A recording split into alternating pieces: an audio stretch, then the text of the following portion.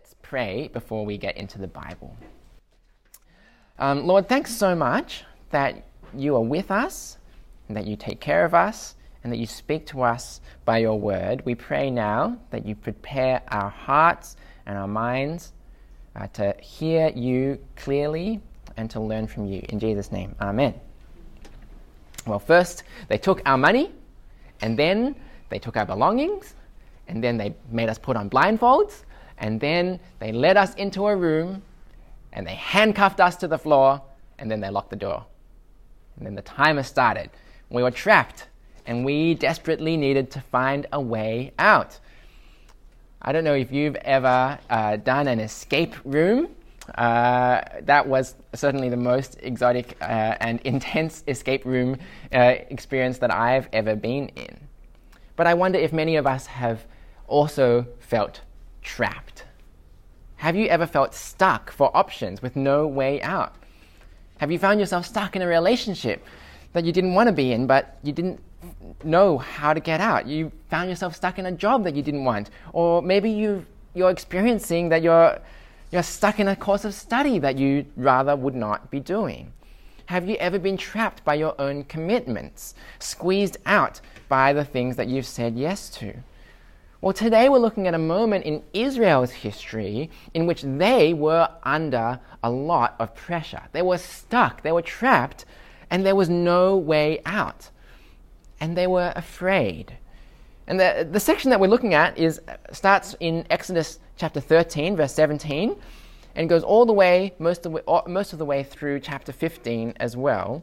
And it follows on from the section that we looked at last week. Last week, if you were here, we were looking at the events of the Passover and how God brought the 10th plague upon the Egyptians. Pharaoh let the Israelites go out of Egypt. And we talked about how the Israelites were to remember that moment year after year with that public holiday of the Passover.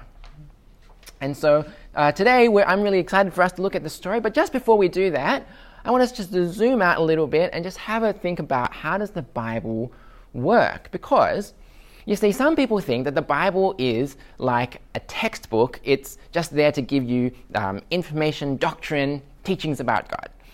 And some other people think, the Bible is a rule book. It's a manual for how to live. And when you open it up, it just gives you a whole bunch of laws and commandments.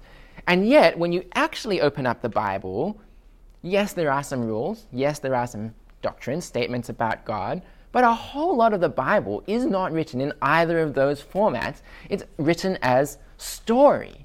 It's a report about the drama of history, of what God has done. Now, this is different from how you might approach other religions. If you start reading the Quran to learn about Islam, what you first read in the first chapter of the Quran is about the things about God, things you have to believe, and what happens if you believe or don't believe. If you learn Buddhism, the first thing that you might learn, sure, there are, the 4 basic noble truths, but actually the way to get into Buddhism is by learning the practice of Buddhism, the Eightfold Path, and involves meditation and so on. And but when you open up the Bible, it doesn't start with either of those things. It drops you into a drama.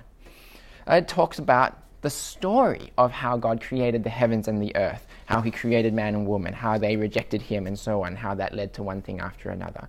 You see, of all the different religions, the Bible actually emphasizes that we need to know the history of what God has done. And it's through the events of what God has done that we discover who he is, that we can derive the doctrine about God, humanity, and the world. And so it's the drama of history that leads us to doctrine, teaching, and to doxology. Doxology is a word that means praise, hallelujah, expression of praise to God. And often the way that we praise God is through the truths that we learn about God. And finally, it doesn't stop with the truths about God, but the Bible's aim is that we might be disciples.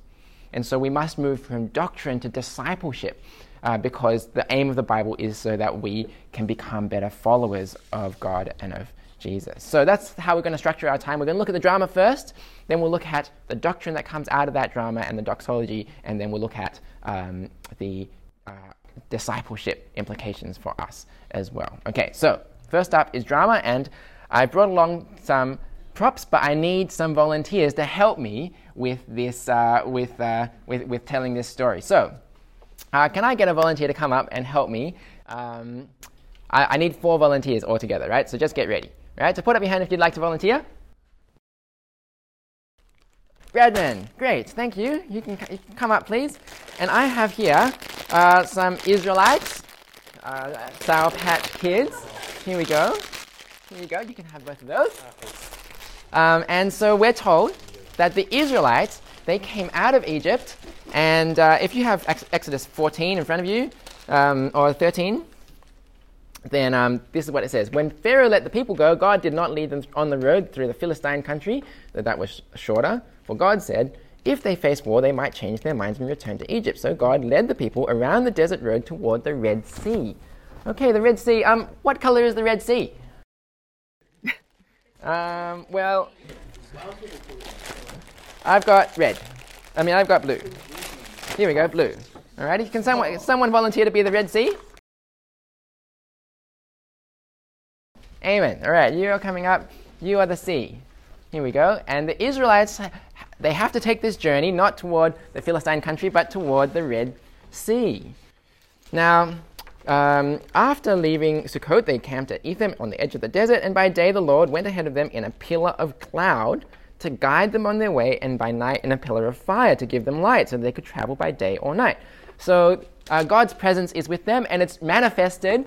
God's presence is shown by this pillar, this column of cloud that they see during the day and fire at night. So I've got a column here, and I'd like someone to be God. You guys, come on, put up your hand. Someone volunteer.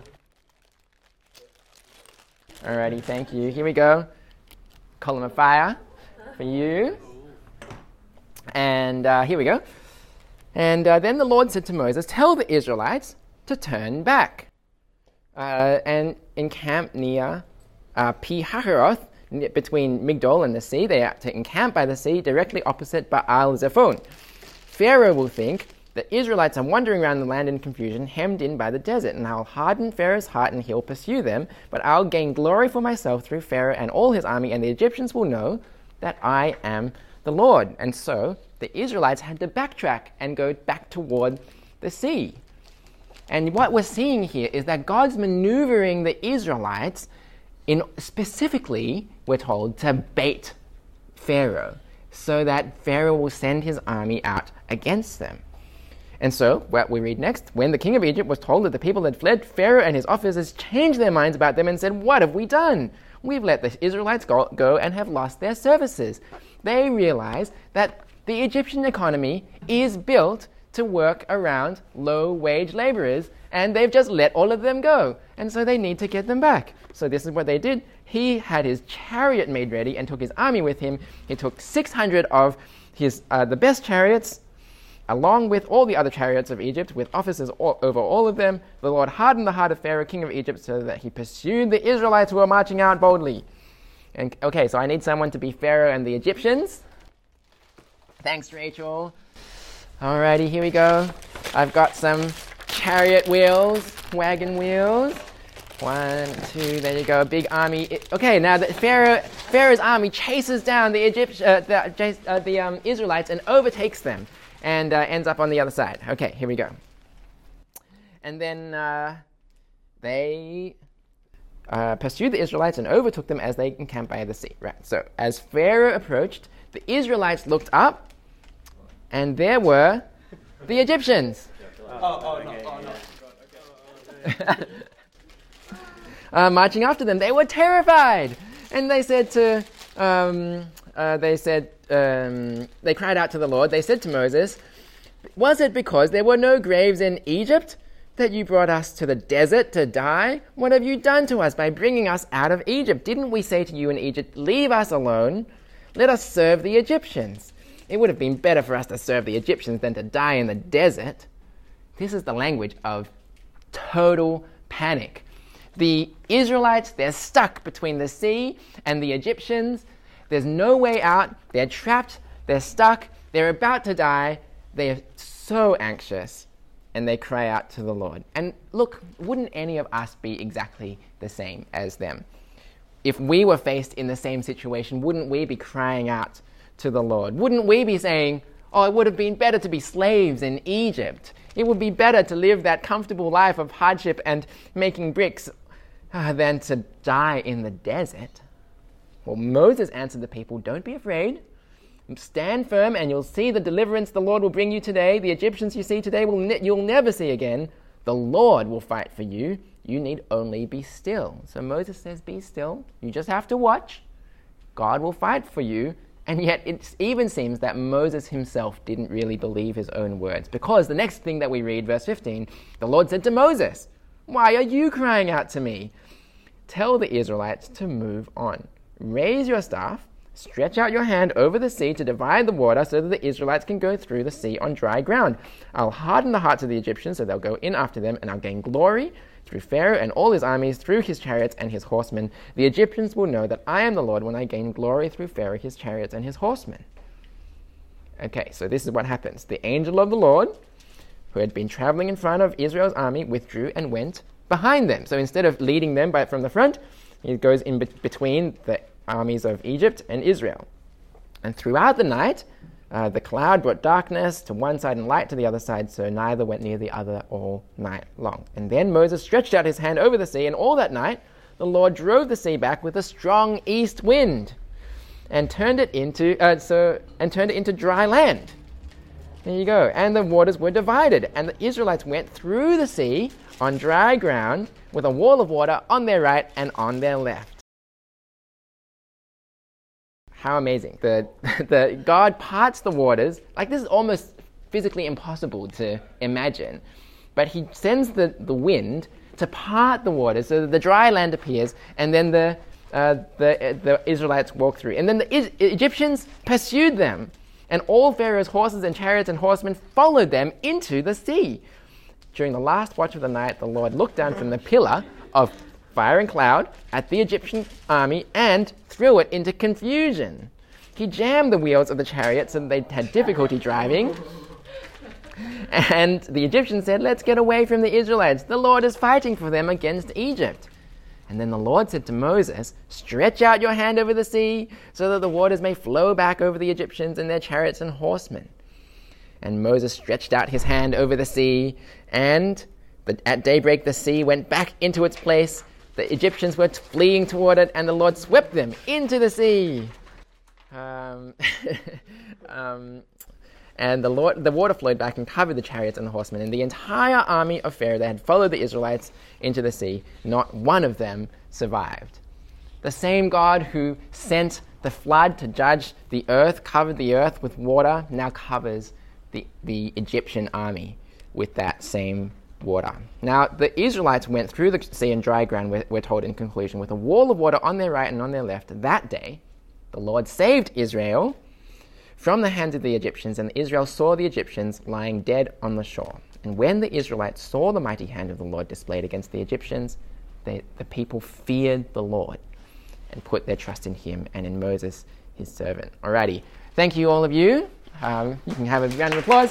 And I hope you can enjoy consuming the Israelites and the Egyptians. You can keep them over lunch. Take them with you. Okay, so here's the drama of the story. We've looked at how God saved the Israelites yet again from the Egyptians without them even having to lift a finger. Now, if you might notice actually that even in the story, if you've got chapter 15 open in front of you, that after all these events have been narrated in chapter 13 and 14, the story itself moves from the drama of what happened to doctrine and doxology. The very next thing that happens is that Moses, he sings a song. And what does the song say? It recounts some of the deeds that the Lord has done and the conclusion of who God is, and declares those things in praise of God. Okay, so I want you to take 90 seconds, turn to the person next to you. We've heard the story. What points of doctrine, teaching, what do we learn about God from the story that we've just read?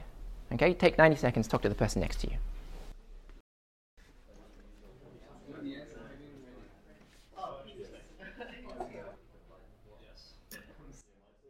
Alrighty, 10 more seconds.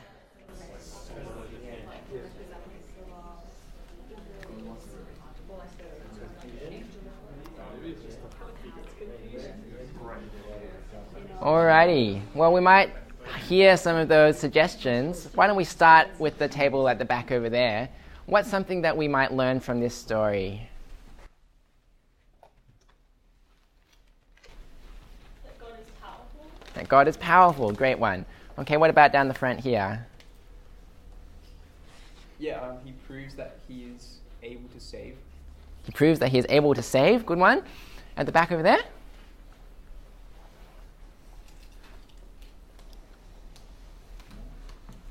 He's in total control. He's in total control, good one. Okay, at the front over here? He reigns forever and ever. He reigns forever and ever. Okay, good one. And then at the back finally, God does miracles. God does miracles. Okay, all of those are really great. I've got 4 of my own that I want to share with you and reflect on. So the first point is that the God of redemption is the God of creation, and therefore he deserves all the glory. I tried to bring this out as we went through the story. It's the same God who said, "Let there be light" in Genesis 1, that he is himself lighting the way in the pillar of cloud and fire for Israel in the night.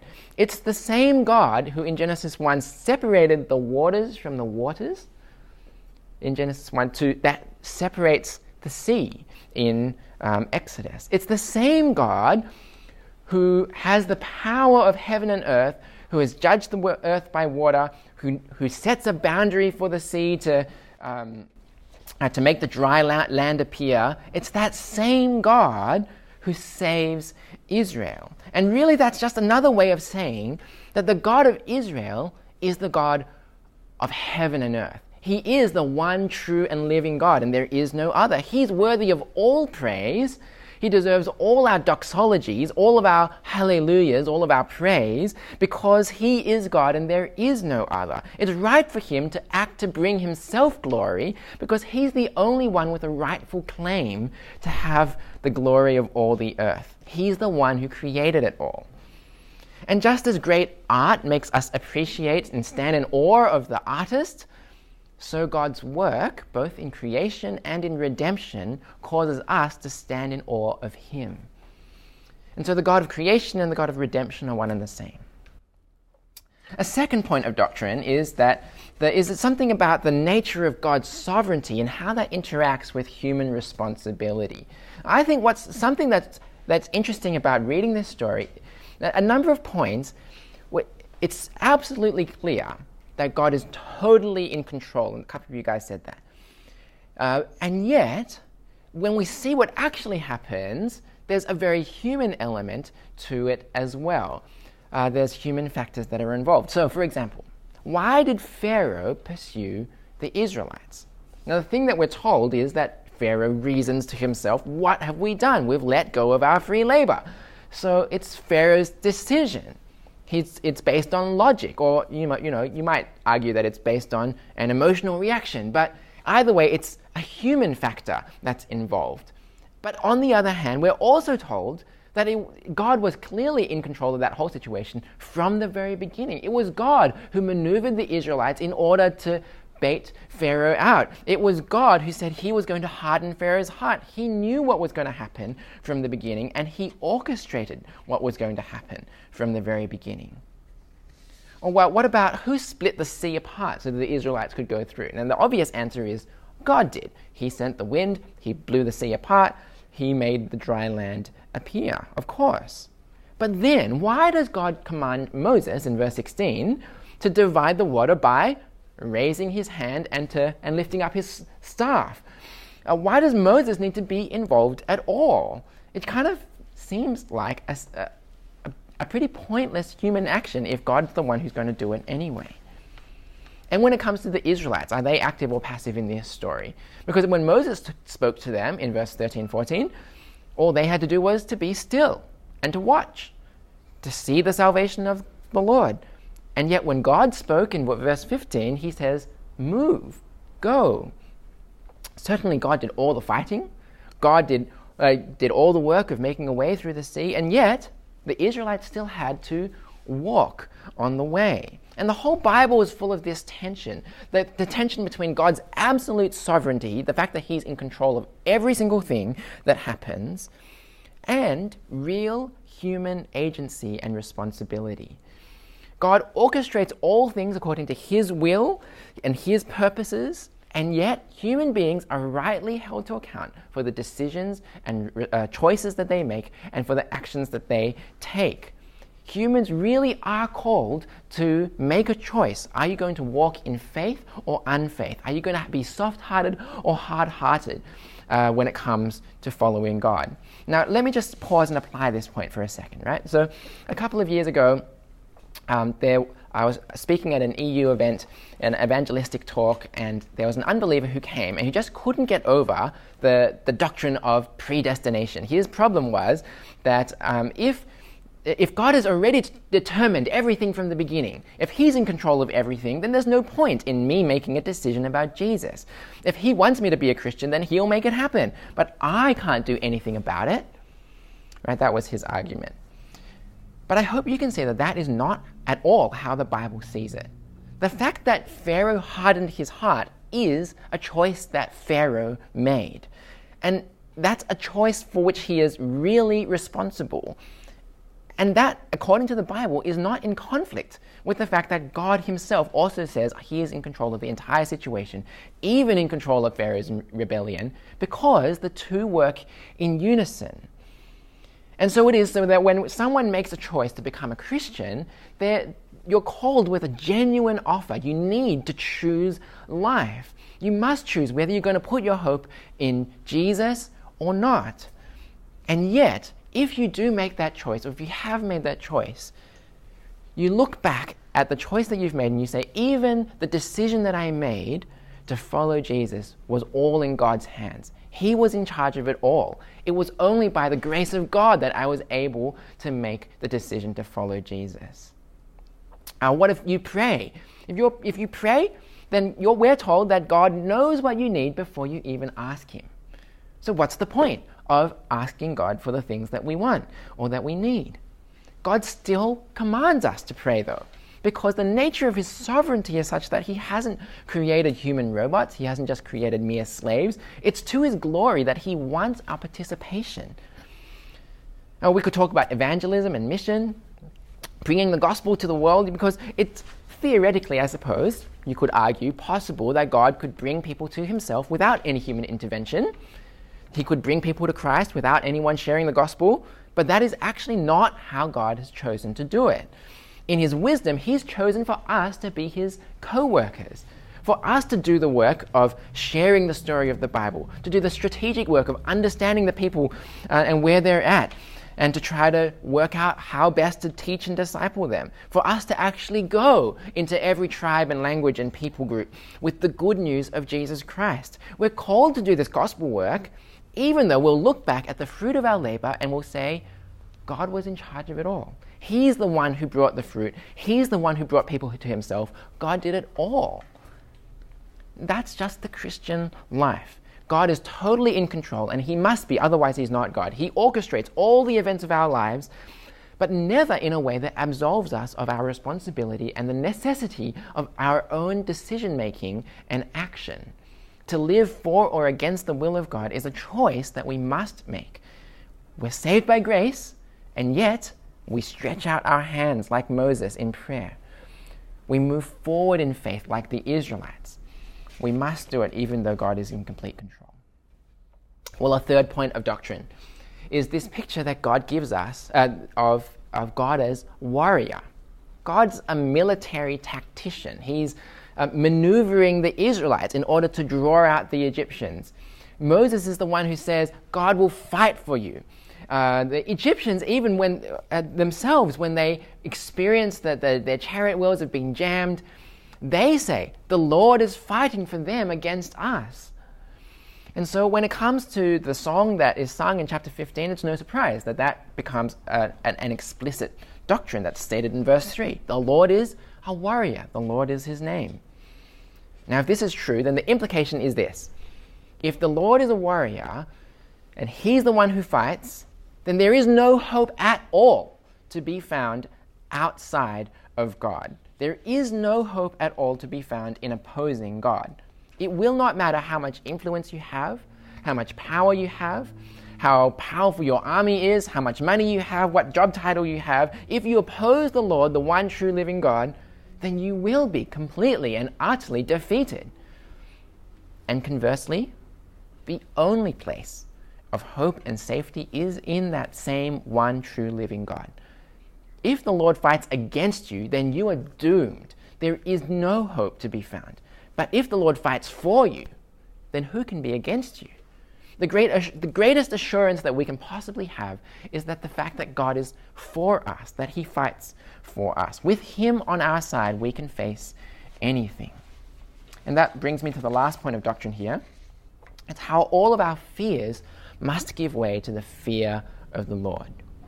What we read about when the Israelites are stuck, when they raise up their eyes, they see the Egyptians on the horizon coming toward them, or that they've overtaken them, and they're stuck, they panic, they're anxious. They have all of the fears that we covered in just the previous series that we just did with Seth. Seth talked about the fear of other people, and here are the Israelites, and they're fearful of the Egyptians. We talked about the fear of failure, and here they are, they're afraid that the Exodus has failed.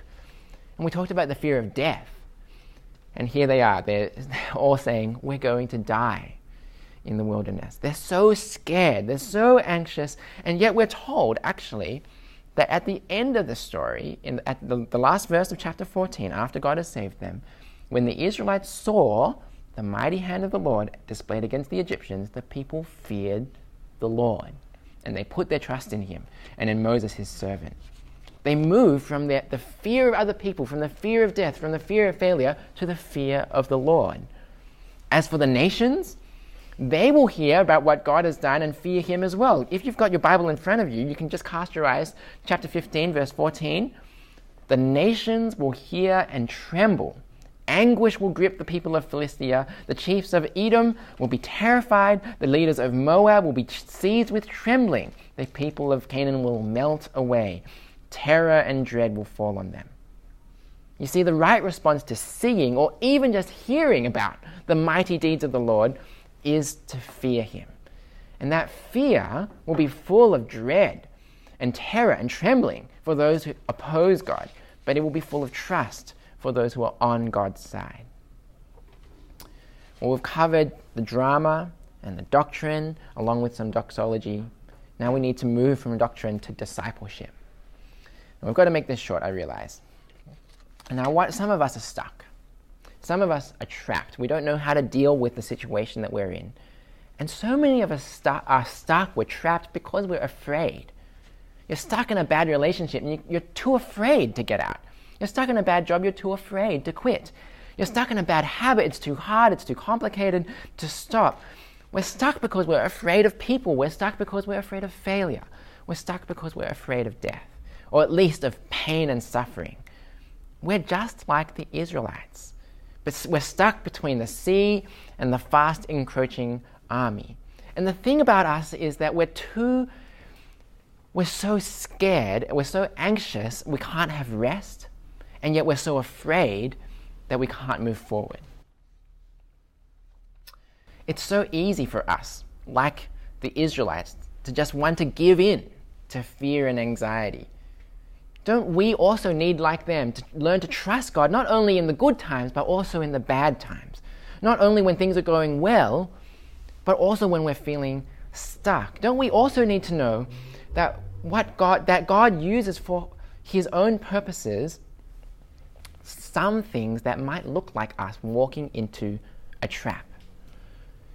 Does not faith sometimes look like the ridiculously risky proposition of walking through a path that has been made through the sea with a wall of water on your right and a wall of water on your left? For some of us, our lack of faith has made us unable to be still, unable to trust that God is for us. And that's why we cry out restlessly, anxiously, with no sense of assurance. For some of us, our lack of faith has made us too passive. We don't trust God enough to take a risk, to move forward in faith, to actually make decisions trusting that God is in control. And perhaps if we just knew who God was, if we were able to see who He is, then we'd be less afraid of what was to come. We'd be more willing to step forward in faith. We'd take a hold of a way out of being stuck in a bad place. Because you see, God's promise is that if we trust Him, then He is for us. There's only one person in the entire history of the world to whom God has ever said, if you trust me completely, if you give yourself over to me and entrust yourself to my will, then I will utterly reject you and condemn you. I will be against you if you trust me. He has not said that to any of us. And yet in the Garden of Gethsemane, you may know this story, Jesus understood that if He submitted Himself fully to God's will, if He moved forward in faith and in trust, then He would have to drink the cup of God's wrath. He would have to face the waters of God's judgment falling upon Him. He would be swallowed up by death. Do you know why He did it? He did it so that we would never have to. Jesus died on the cross. He faced His worst fears so that we wouldn't have to be afraid. And He is the proof that God, the God of creation and redemption, the God who is the mighty warrior, He fights for us because He's already won the battle. The invitation of God to us now is to trust Him, to know that He fights for us, to believe that He's for us. And therefore, as Romans 8 says, none can be against us. This is what Romans 8 says. Who shall separate us from the love of Christ? Shall trouble or hardship or persecution or famine or nakedness or danger or sword? No, in all these things we are more than conquerors through Him who loved us. For I am convinced that neither death nor life, neither angels or demons, neither the present or the future, nor any powers, nor height nor depth, nor anything else in all creation will be able to separate us from the love of God that is in Christ Jesus our Lord. Amen.